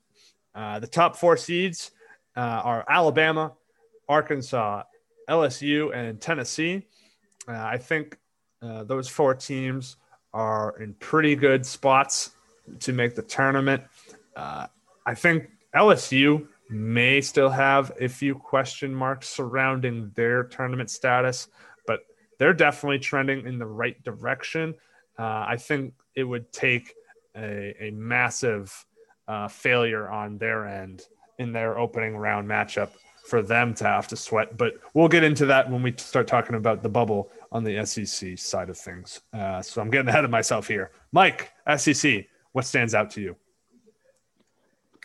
Man, Nick Saban must have started coaching Alabama in basketball too, because they're running the conference in that sport now too. I mean, my goodness, 16-2 in conference, 21-6 overall record.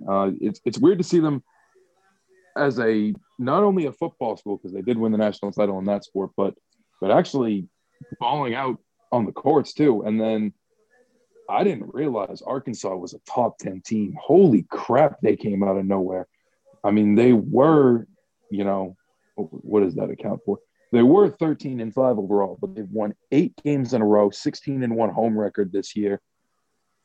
Maybe the hottest team going into any conference tournament right now. And those 2 were really good teams, potential to, get 2 seeds, maybe even Alabama, 1 seed in the NCAA tournament. And then, LSU is just, it's all Cam Thomas. He's just been fantastic for them this year, really carrying them. And Tennessee being carried by, I believe his name is freshman guard Keon Johnson. I could be wrong in that. I think you're right. Keon Johnson and Jaden Springer, the other guard, really carrying them. Those 4 teams, like you said, are pretty well set for the NCAA tournament. So easiest path and toughest path here in the SEC tournament. I think it's actually pretty straightforward. Alabama as the 1 seed obviously is a strong bet to win this thing. But not only that, they are undefeated against the teams on their half of the bracket. Haven't lost to any of them. So for that reason alone, it seems like they've got a pretty easy road to the finals. Maybe they get a Kentucky team in the quarterfinals, but Kentucky is super down this year, so that wouldn't be too much of a fight. And then you get potentially the winner of Florida and Tennessee in the finals, semifinals rather. Both those teams are unranked. They have been ranked at times this year, but both teams kind of rolling, going through the motions, not really clicking on and firing on all cylinders. So I think Alabama's a pretty safe bet to make it to the conference championship. Yeah, I couldn't agree more there. I mean, it's, they've shown they can hang and just about beat any one of these teams that's going to get in their way. They've got some momentum going into the tournament. They've got one of the more experienced players in the conference in John Petty, who might be the new Ron Baker, because I don't remember the last time John Petty wasn't playing for Alabama's basketball team, which is pretty sad. But, they've got a lot on their shoulders as the 1 seed, but they should be able to handle it and coast to the tournament final. As for the team with the toughest road, I'm going to go with Kentucky. And, like you said, Ryan, they're really down this year. If they win their opening round game, I think they have an opening round game. They might not. I'm not quite sure how that works with them being down a team, but they then have to play. They're playing Mississippi State in the 8-9 matchup, second round to start. Okay, so they're in the second round. So Mississippi State's actually been the better overall team this year, although Kentucky has a slightly better in-conference record just because they have 1 less loss. But, if Kentucky gets through that, then they run into an Alabama team that's just been a wagon all year. And then beyond that, you're sitting there looking at Tennessee, Florida waiting for you. And if you get through all that, it's likely going to be Arkansas, who, Ryan, your boys down in Arkansas, since you got there, they're just taking off. So, I mean, they wouldn't fail you there against Kentucky. So I think Kentucky's road is pretty brutal. Yeah, I also think Missouri has a pretty brutal path to get to the championship and win this thing. So they're my toughest path. The Tigers are 2-5 against the teams on their half of the bracket. And that includes a loss to the team they're matched up with in the second round, that being the Georgia Bulldogs. They lost to their potential quarterfinal matchup in the Arkansas Razorbacks. They lost a pair to Ole Miss, and they lost to LSU. They beat South Carolina, and I think they beat Arkansas on a revenge game. Might have it flipped. They might have beaten Arkansas the first time around. But they've really struggled against the teams on their half of the bracket, and Missouri is not exactly firing off on all cylinders down the stretch either. This was a team that was once in the top 25 rankings for consecutive weeks, and that is just not the case anymore. So Missouri is definitely got a tough road ahead of them in terms of the teams that they are going to be up against all have their number this year. You got into the players to watch. Definitely Cameron Thomas for sure. That man is having a hell of a freshman season. He is as some would say, a walking bucket, leading the conference with 23 points per game. Like I said, as a freshman, so that's incredibly impressive. Another player to watch is, and I don't know how long we'll get to watch him because he's on a really bad team, but Scottie Pippen Jr., the son of Scottie Pippen himself, is playing as a guard for Vanderbilt University. This guy averages 21 points, 3 boards, and 5 assists with 2 steals per game. So hopefully the Commodores can get past the Texas A&M in that first round matchup, and we'll get to see him go up against the Gators on day 2, because it would be a damn shame if we didn't get to see more. If we only got to see one day of Scottie Pippen Jr., that'd be a shame. Any other players that you'd like to highlight in this tournament, Mike? Not really. Honestly, I think I covered a lot of the guys that I want to see. Keon Johnson at Tennessee is somebody who I really look forward to watching and how he plays against Florida and then Alabama. This is Petty's last SEC tournament, so obviously seeing his leadership on the floor and the impact he can have for Alabama. And you said it himself, Cam Thomas. The guy's a walking bucket. He's been one of the most electrifying players in the country to watch this year. I think those are really the 3 main guys that I'm excited to see in the SEC tournament. Now, in terms of the bubble in the SEC, and unfortunately it's now becoming a trend, there really isn't one. There really isn't a bubble really in the SEC. I think, in my opinion, LSU is safe, barring an absolute disaster in their opener, like I was alluding to earlier. So I really am not considering them as a bubble team. I think it would just take some sort of just ridiculous, absolute implosion on their end to miss it, making the tournament. So I think your only bubble team in the SEC would be the Ole Miss Rebels. Now, ironically here, the Rebels, should they win their 6-11 matchup against South Carolina, would get LSU in LSU's first game of the tournament in the quarterfinals. So that could be a potential bubble showdown if Ole Miss were to beat up on the Tigers. But I really think Ole Miss has to win 2 games before they can even begin to stop sweating, not even feel good about their chances, before they stop sweating. I think the Rebels need to make it to the conference championship just to really have a strong case to be in this thing. And they need to pick up some big time wins along the way as well. They can't be just lucking their way into the conference finals. Yeah, I would tend to agree there. I think this is a 5-bid conference with Florida being the 5th team. Ole Miss looks like a team on the outside looking in, and they're going to need some help to get there. I think Florida losing to Tennessee and Ole Miss making a run to at least the conference tournament semifinals would be the only thing that could help their case, because Florida has only played 21 games this year as opposed to Ole Miss's 25.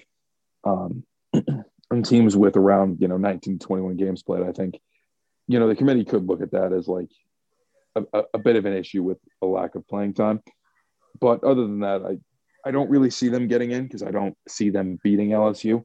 And I think the top five in this conference are pretty well set to get in, and that should settle it. So you don't think Missouri is a tournament team, Mike? I don't think so. It's a pretty mediocre conference record, 8-8, and it wasn't a particularly good conference. In looking at their early season schedule, I did not see. I didn't know about Missouri's early season success. They actually do have 2 quality wins from early in the season. Yeah, I mean they're 4-1 against ranked teams on the year. Like I said, they've kind of struggled in conference play, but they were undefeated in non-conference slate. They were in the rankings earlier on the season, and a lot of bracketologists are showing them in that 6 to 7 seed range. So I had to question. I had to of see where you were thinking about that, because they may be a 7 seed in this conference tournament, but they're showing up with a similar seed line in many NCAA bracketologist minds. So I had to see where you were going with Missouri, because that certainly seems to be a lock for a tournament bid in my eyes. Yeah, on second look, this might be a 6 bid, conference, because they're going to get in. I mean that. Those are 2 high quality wins out of conference and a pretty good overall in conference record. I didn't follow Missouri too closely this year, as you can probably tell from my idiotic analysis right there. That was pretty bad. I'm not going to sugarcoat it. We'll have to cut that part out. Dan, definitely don't cut that out. Leave that in. Damn. I mean, sorry, not sorry. I mean, you're looking at a team that beat Oregon in non-conference. They won at Wichita State, which is another potential tournament team. And they beat Illinois, one of the few teams to beat the Fighting Illini this year. So that's an impressive non-conference trio of victories, so to speak. And yes, they've kind of gotten stagnant in conference play. The 8-8 record is kind of not great, but 15-8 overall with the amount of wins that they have against top caliber of teams. They added a win over Arkansas on the road that's aged very well. They won at Tennessee. They beat Alabama, one of the few teams to do that in the SEC, and they won at Florida. So yes, they've lost 5 of their past 7, which is never a good thing going into March, but with the resume that they do have, I don't think there's any way the Tigers miss out on the NCAA tournament.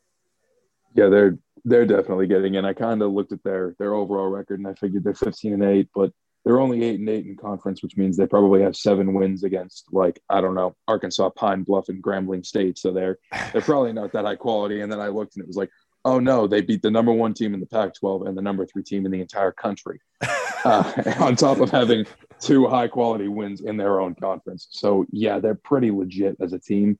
My apologies to the Missouri Tigers for disrespecting them. I didn't realize that without Michael Porter Jr., they were still going to be a good basketball team, but here they are. No, you thought wrong. But let's quickly wrap up the SEC.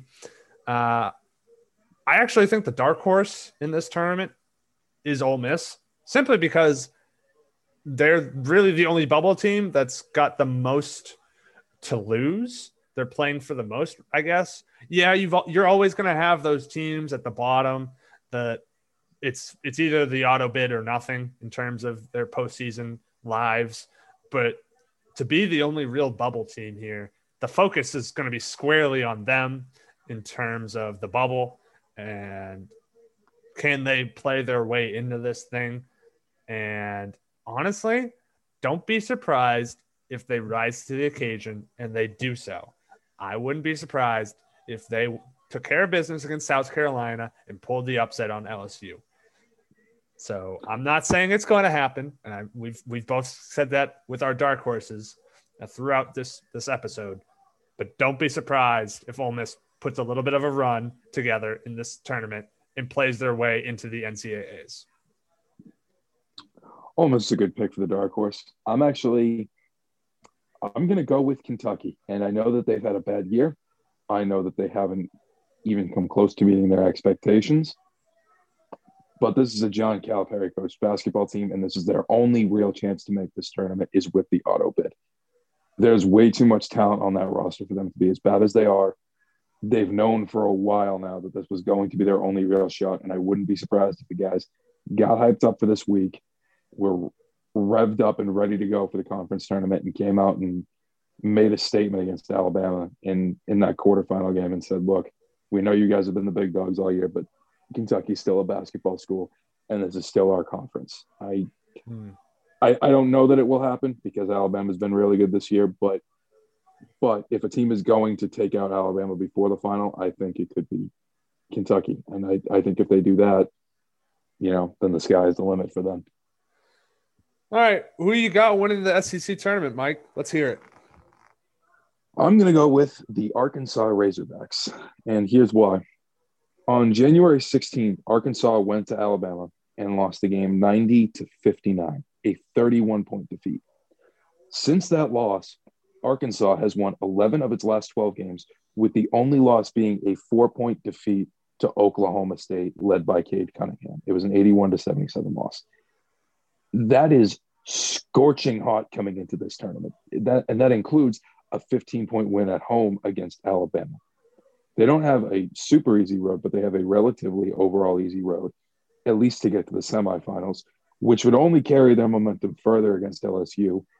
And at this point, I think they might be the better team than Alabama. And for that reason, when it's March, it's all about who's hot, and nobody in college basketball right now, outside of Gonzaga, who doesn't count because they just haven't lost. Nobody in college basketball is hotter than the Razorbacks. Feed me, Arkansas. Yeah, I mean they're on an 8-game winning streak.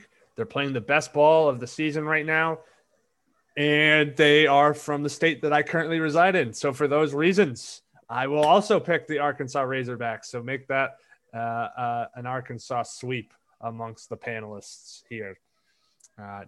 No further explanation needed on my end. So that kind of wraps up the power conferences. Let's take a quick look through the mid-major tournaments. Are there any that stand out to you that you're going to be keeping an eye on, Mike, for any reasons? Is it players? Is it teams? Are there any bid thieves in the mid-majors, some of these conference tournaments that you're going to be looking on the eye out for? So I think the biggest mid-major conference that you have to keep an eye out on is the West Coast Conference, strictly because of the Gonzaga Bulldogs. We've gone through the Big Six conferences, and none of the Big Six conferences have the number one team in the country. It's the West Coast Conference, and it's Gonzaga. They're the only team in college basketball that hasn't lost all year.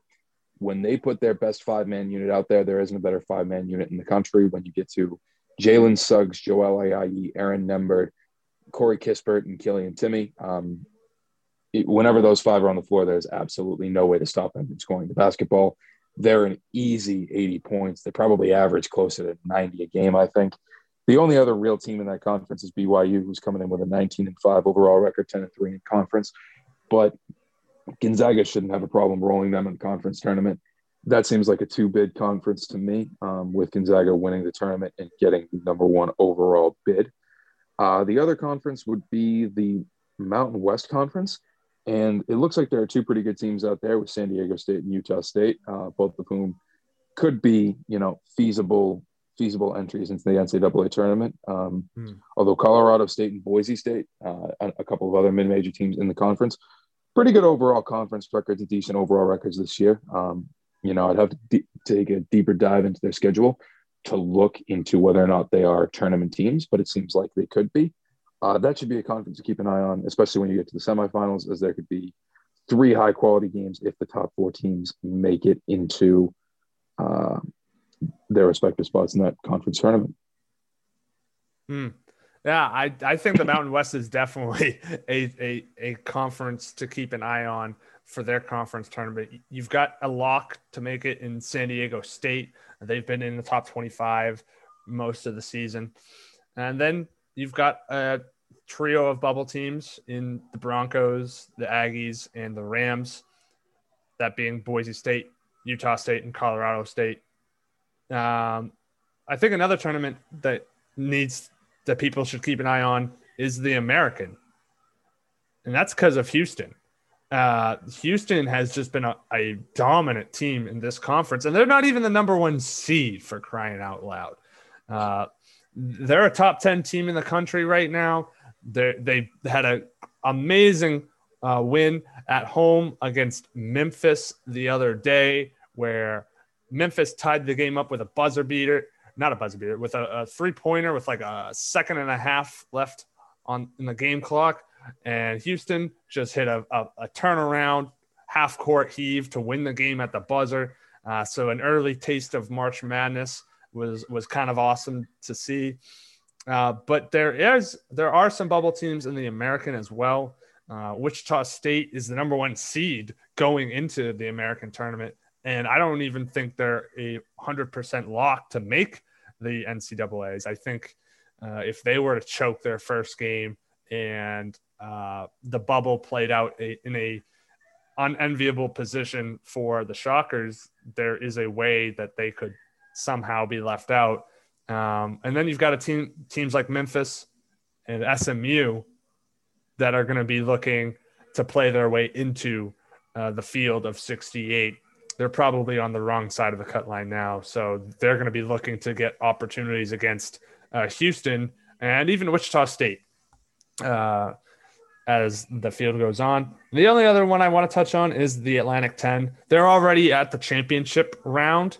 It's the top two teams in the conference in St. Bonaventure's and VCU. St. Bonaventure's is looking like a tournament team. They look like an 8 or a 9 seed, somewhere in that range. But VCU is showing up in a lot of mocks as an 11 or 12, right on that cut line. So if they lose this game, they could be in a really tough spot where they're going to have to hope that the bubble plays into their favor.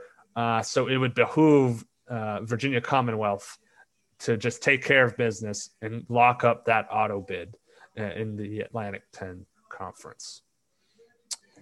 So let's wrap up things, Mike, with a little bubble watch with a segment. It's a classic one. Who's in, who's out? So I'm going to give you a list of 16 teams that I think are just above or just below the bubble cut line. And all you got to do is tell me, who are they in or are they out when Selection Sunday comes around? How's that sound? I like the sound of that. One-word answers, my favorite kind of answers. No kidding. So let's get right to it. Let's start with Georgia Tech, Mike. Are they in or are they out? In. I have them in as well. Maryland. How about the Maryland Terrapins?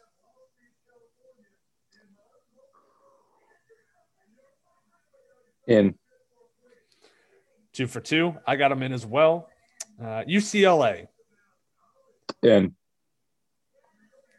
Well, that makes us 3 for 3.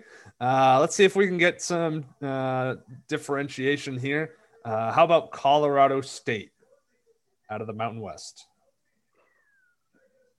Oof. It's a tough one. I'm going to go out.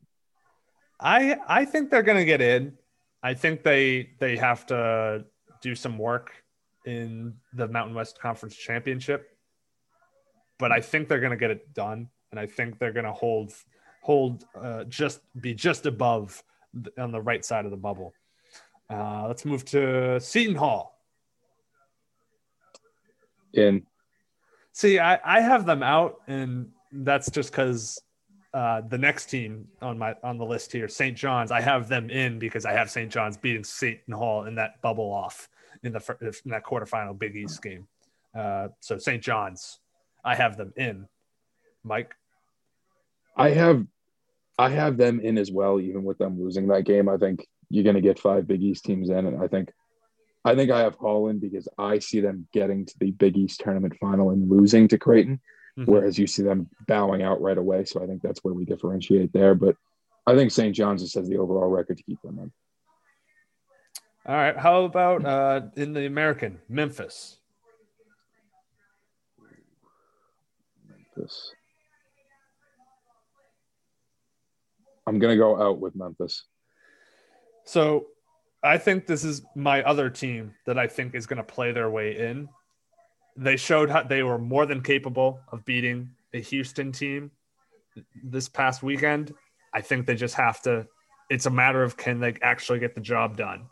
And I think that when all is said and done, they're actually going to get the job done in the American tournament. I don't know if they're going to win it all, but they're going to put together enough wins to get themselves in. I don't think the same way for their conference mate in SMU. I have SMU out. I agree. SMU's out. I don't think they've played enough games. You play 15 games in a calendar year. I don't care what your record is. That just isn't enough for me. I got them out. Yeah. What about VCU? I think they're in. I think no matter what happens. I tend to agree. I just think it's gonna, if they do lose, I think they're gonna be sweating it out big time because they're gonna have to wait and see what they have to wait and see all week and see how the bubble plays out, and then they'll have their chance at the auto bid, and they should have a pretty good idea of where they fit on the bubble by the time their championship game is played. Boise State. Well, if I had Colorado State out, I'm going to stick with it. I think that's a two-bid conference. I think Boise State's out. I also think Boise State's out. I think they're going to choke in the Mountain West tournament. I don't like their chances. What about Drake? They just lost to Loyola Chicago in the Missouri Valley Conference title game.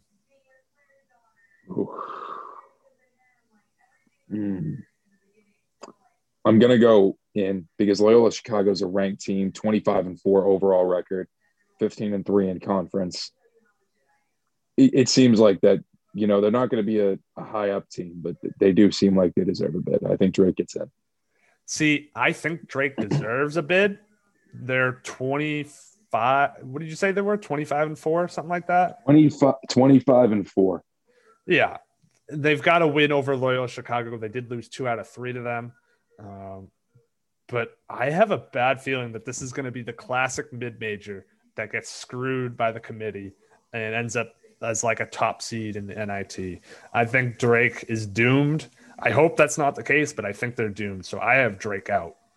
Back to the Big East, Xavier. Out. I think they're going to be in. I know that we're looking at, they've only played 20 games, but I think that being in the Big East, that kind of like Louisville, they're going to get a pass on that because they played just enough and won just enough and put together just a good enough resume. 4 teams left here on the list. I'm going to just rapid fire them through. St. Louis. Out. Out as well. Syracuse. Out. Yeah, out as well. Ole Miss. Out. Out as well, even though I think they could make a move. And Utah State. In. So you do have 2 Mountain West teams. I think they're the second team. I think that a lot of the mid-majors are going to get 2, and I think they are the second Mountain West team that gets in. I think they would have to play their way in. I think they're on the wrong side of the bubble right now. But they do have the 2 seed in the Mountain West, so that first game is going to be a big landmine. They're going to have to hope that Colorado State wins their first game as well in order to set up a nice little bubble showdown there. And they probably need to get to the conference title game in order to and have a matchup with San Diego State in order to feel like they could lose, not win the auto bid and still make it in. I agree. I think that they have a bit of a difficult road, but I don't know. It's been a quality conference all year, and to validate San Diego State more, I think one of the better ways to do that would be to take another team from that conference and put them in the NCAA tournament. The two teams below them are kind of cold going in, whereas Utah State's won 4 in a row heading into this tournament. I think they've got a lot of momentum and the capability to beat San Diego State. So I see them as a possible NCAA bid. Yeah, and holy shit, it's been 2 hours. So we have given you all the information you need to know about the conference tournaments in the year 2021 for men's basketball. If you're still with us here at the 2-hour mark, thank you. Good God. You had some free time on your hands, and hopefully we were able to instill some knowledge and give you the appetizer, sort of the menu of what to expect this week for the conference. I just woke up from a nap. Can you guys go over that one more time? Shut up. The absolute worst producer in the game. Nitchie rears his head at the end of this podcast. Meal while you guys were talking about my favorite conference. I'm pissed. Yeah, you hate to see it. So that's going to do it for this very long episode of Fixin' to Talk Sports. Yeah, no kidding. Make sure that you go and follow and subscribe all of the other podcasts in the Mouth and Off Sports family, that being Nick's Cool Zone Pod with Jonathan, Mike's Foxborough Files, if they ever resurface, with Zach and Dan Roach, as well as the Mouth and Off Sports show pod itself with the OG gang. But for Mike Ayula, Nitchie on producer role, I'm Ryan Brown, and we'll see you next week. Fuck Duke.